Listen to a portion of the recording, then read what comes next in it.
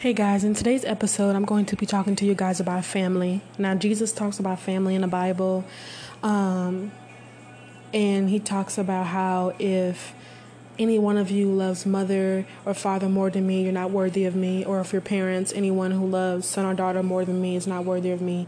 Basically, in this context, he's talking about anyone who wants to be a disciple of his, and how, basically discipleship is going to cost you. You know what I mean?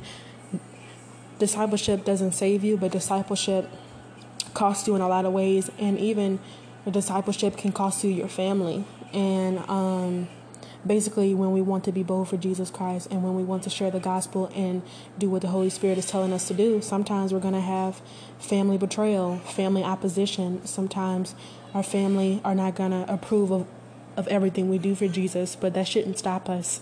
And even in the Bible with Esau and Jacob, Jacob finessed Esau out of his birthright because he saw that Esau was hungry and he wanted Esau to give up his birthright in exchange for like a bowl of soup.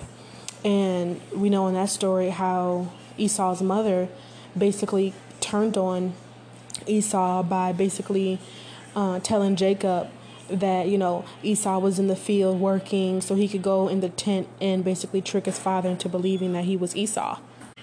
So in that story and in that example, we must understand that family can turn on us. I mean, in our culture, we think that family, the world teaches us that family can never turn on us. They have to be loyal. But in the Bible, Jesus exposes family members, and the Bible even says that your enemies would be those of your own household. So we have to watch out for everybody, and we have to understand that, not everyone is going to always be on our side, but Jesus will always be on our side, and God. So and also with Joseph and his brothers, Joseph's brothers saw that Joseph was talented, gifted, and beloved by his father. So what did they do? They sold him off into slavery. They told his father that he was dead once they digged him in a pit and sold him off to slavery. And then, of course, later we know that Joseph got to reunite with his brothers in the famine, and basically his brothers got exposed and everything like that. But Joseph forgave him. So even when we're betrayed by family, talked about to, lied on by family members, we should always forgive our enemies, and we should always forgive our family members when they do things that are obviously disloyal, and when they do things that hurt us, because it's all spiritual at the end of the day.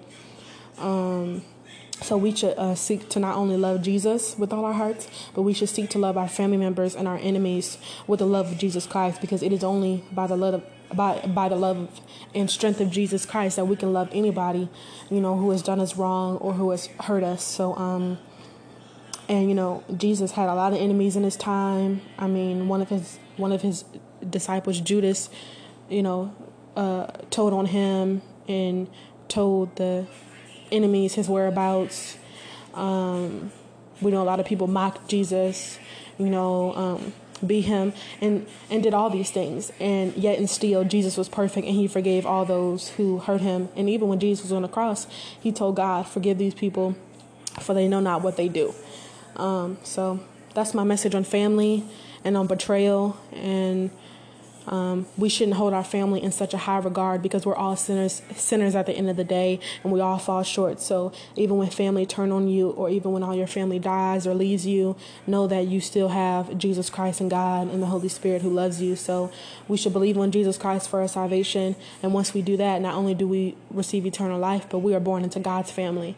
So realize that your real family is God, Jesus, and the Holy Spirit.